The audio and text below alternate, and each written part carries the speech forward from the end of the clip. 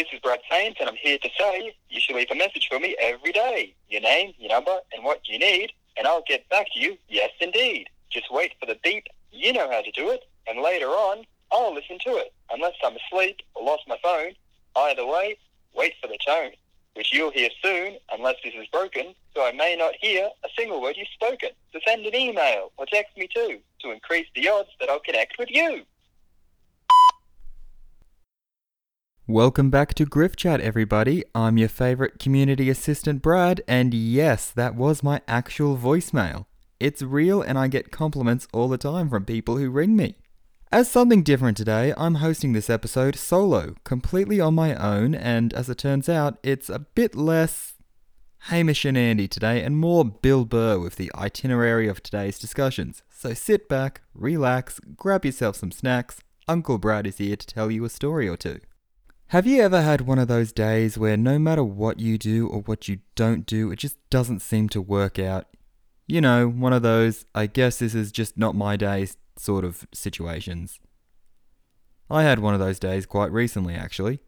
I made a conscious effort to try and make it to one of my lectures that I've been unable to attend for numerous reasons. I've always been meaning to catch up on it, but I decided, okay, this time, Brad, this time you are going to attend on time and going to take notes like a good student and get prepared, get ahead for this upcoming exam.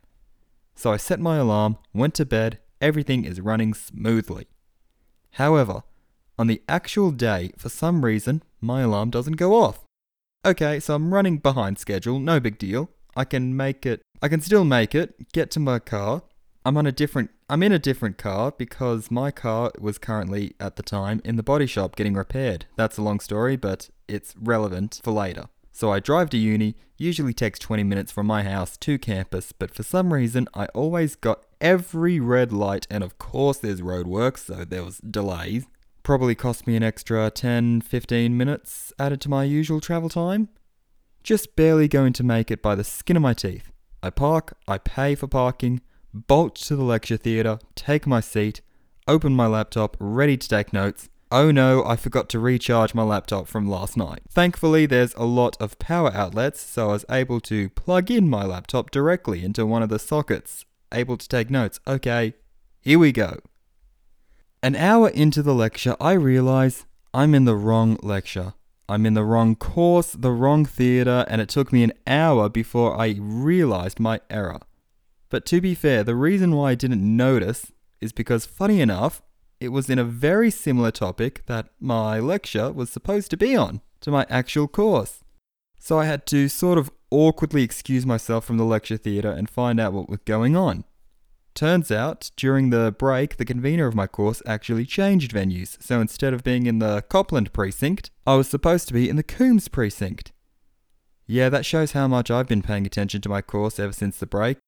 But that was about 4 weeks ago. It doesn't really reflect well on my work ethic, but it just seems to be one of those days where I just can't catch a break or I cannot win whatsoever. So I did what any rational human being would do, and instead of study, I get in the car, which happens to be an all-wheel drive SUV. In a moment of, to heck with it, I decided to drive out of town and I ended up in the Upper Cotter Reserve, just off-road into the unsealed tracks.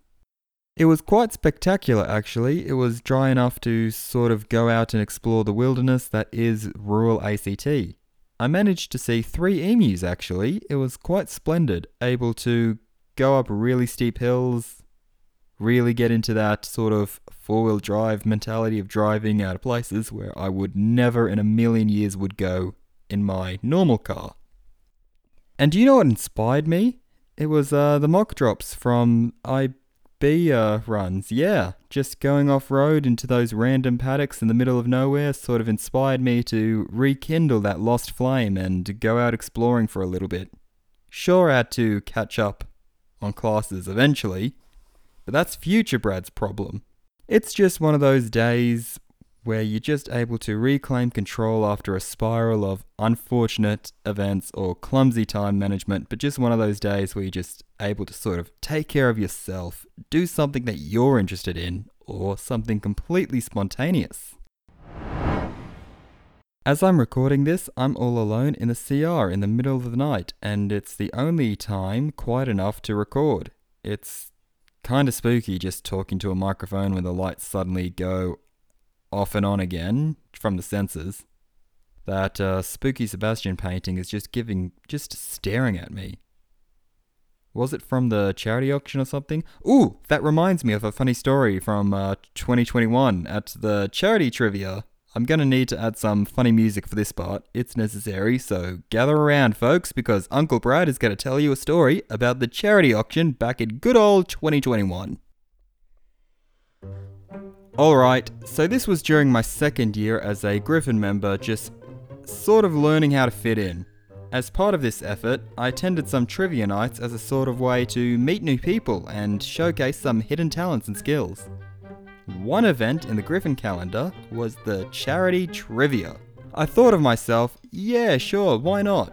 Why not give it a try? I mean, it's something new, I'm able to meet new people, it's something that I would be very interested in. So the night of the charity trivia came, and before you were able to register, you had to pay a $5 participation fee as part of a fundraise drive for charity. Now, as the forgetful klutz that I used to be, I completely forgot to break up some cash on me, so the smallest denomination I had was $10.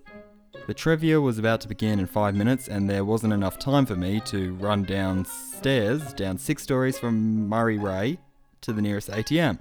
I began pacing back and forth near the entrance, wondering what to do, as I was facing a pretty embarrassing situation. On one hand, I could walk up and say, excuse me, I was just wondering if... Oh, this is embarrassing.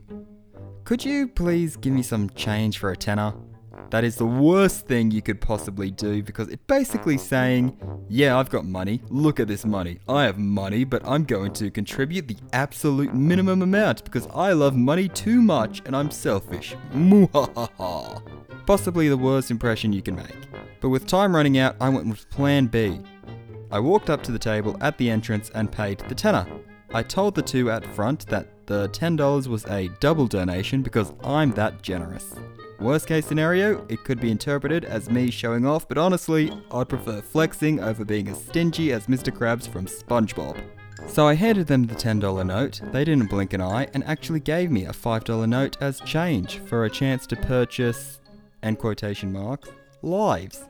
In this trivia, we had lives like Who Wants to Be a Millionaire, where we would spend some money on phoning a friend or taking away some options for a 50-50 guess. I thought that was quite creative, gave me a chance to use that $5 note back towards charity without looking all boastful.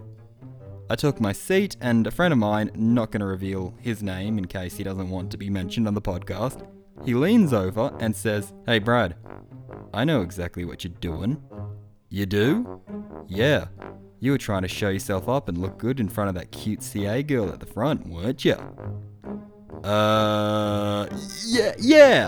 Yeah, that's exactly what I was doing. Yeah, what can I tell you? I'm a flirt. Yeah, I'd rather have that as the impression rather than the truth, as in I just simply didn't have a lower note. It's like if you were boarding a bus and you ask change for $100. You just don't do that. It's a social faux pas. Anyways, it was a good trivia night. Our team came second. Very impressive knowledge of capital cities and geography came in handy. But music, that's older than my age, was pretty much my weak spot. So that's the story of my experience with Griffin Charity and my attempt to impress the cute CA with my generousness. Totally not because it was less awkward than pulling a Mr. Krabs. Please don't look far into it, because I don't want to tell you exactly who I'm referring to. I remember when I first accepted the offer to become a CA, I was contacted by then President Usher about the AGM election when I got in as a social rep. I remember that day quite vividly because I was at home, hate watching Riverdale on Netflix in the background while doing some other stuff. I remember I accidentally called her Archie instead of Asha because the character Archie was on screen talking to Cole Spruce's character Jughead. I botched the names, so that was another bad impression. First, the whole losing my balance moment that I've mentioned previously in the podcast's pilot, and now this. I wouldn't be surprised if she hated me back then, to be perfectly frank. But, back to Riverdale. Archie was droning on and on about absolute nonsense. Honestly, it really doesn't matter because that show was just a basket case of incredibly bad writing for the sake of bad. I mean a real stinker. I'm more of a Sabrina the Teenage Witch person, which is based on the same Archie universe. The 1990s version, not the chilling adventures of Sabrina on Netflix. I mean, with all due respect to Kiernan Shipka, she absolutely nailed the look of Sabrina Spellman, but she just doesn't have the same sort of charm as Melissa Joan Hart. The only reason why anyone would watch Sabrina the Teenage Witch is not because of the cast, but because of the cat, Salem Saberhagen. The talking cat was the funniest part of the show, and the character was well written. They used a mixture of a real cat, a puppet, and an animatronic to film those scenes, and it was probably the only reason why many people even watched the show in the first place. Melissa Joan Hart was a bonus. That show brought in 12 to 13 million viewers in those first seasons. It's not small numbers and even spawned in 3 video game tie-ins in the PlayStation 1 and Nintendo back when every popular TV show had a video game tie-in. I'm pretty sure Drake and Josh and Victorious also had a Nintendo DS game at some point. The late 90s and early 2000s were very weird. Anyway, why am I talking about Sabrina the Teenage Witch? Is it because of the fact that they casted a balding middle-aged man as a high school student? Is it because many 90s pop stars and bands featured in the show? Or is it because I need this podcast to appeal to a female audience after a noticeable dip in ratings after talking about football and guy stuff? I bring this up because this show introduced to the modern world the OG trope namer for a very long time, as she was the striking example of an alpha queen bee. Bee being a word that I can't say on the air. I'm talking about Libby Chesler, played by the wickedly talented Jenna Lee Green. That's a pretty long introduction to my thoughts on a podcast I listened to recently featuring Jenna Lee Green. It's a podcast called What She's Having with Ashley Eskew. Don't cry for me, lads. I made that conscious decision and suffered through it on my own free will. I immediately listened to an Eminem album afterwards to restore my masculinity though. So I hope that's still intact. Anywho, it was incredibly insightful to listen to how Jenna Lee Green portrayed that one girl who most girls would have known from high school. The pretty and popular girl who says the meanest things you've ever heard, but she says it with a smile. That delivery in a calm voice, but the smile really digs into you. Something that's ice cold. That smile was apparently the reason why Jenna Lee Green even got the part in the first place. Her iconic catchphrase of "ew" and "freak" is timeless with the borderline psychological warfare that takes place in high school. In years 7 to 8 in my high school years, I've had a few Libby Cheslers, and trust me, us guys were not immune to that. It's kinda like how Jack Gleeson betrayed Joffrey from Game of Thrones. He sells the role so well that you just absolutely hate Joffrey with every fibre of your being. You're supposed to despise Libby Chesler, but her performance goes above and beyond to really hit that raw nerve that hits so close to that real high school memory of that one mean girl. Look, the point I'm trying to make is that Jenna Lee Green really nailed that performance. But apparently, after Sabrina the Teenage Witch, she went into Broadway where she starred in Wicked the Musical in the first North American tour back in 2005, and shared some pretty insightful inside deets about the world of Broadway and the future of theatre after COVID-19. It's pretty fascinating to hear Jenna Lee Green's story starting from an early age in a church theatre production in Los Angeles. The podcast is called What She's Having, and if you can manage to get through Ashley Eskew's Valley Girl accent, I would recommend listening in.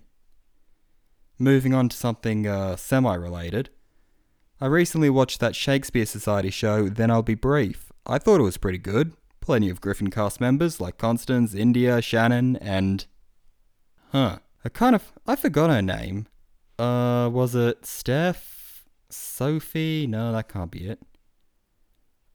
Josephia? I think she was like Belgian or something. Oh, it's on the tip of my tongue. Nah, I'm only kidding, Sophia. Griffin representing, yeah. I think we might have the next Jenna Lee Green here, even though some of you have Melissa Joan Hart or Lindsay Sloane vibes. How long is that? Ooh, we're actually reaching the minute mark, which is pretty impressive, actually. I'm afraid I'm kind of out of things to say. It's, a little hard speaking without a script and speaking from the top of my head. And it's a little harder when it's a bit by yourself. You don't really have the sort of chemistry and dynamic you have with a secondary star. So if you're really interested in coming onto the podcast, I'd love to hear from you. Anyway, I'm afraid that's time to wrap up. Thank you so much for tuning in, everyone. Hopefully next time I'll be back with some Netflix recommendations. Take care, and don't forget that Riverdale sucks, and I wouldn't recommend watching it, even as a so bad it's good show. Just don't do it. I'm Brad. Good night.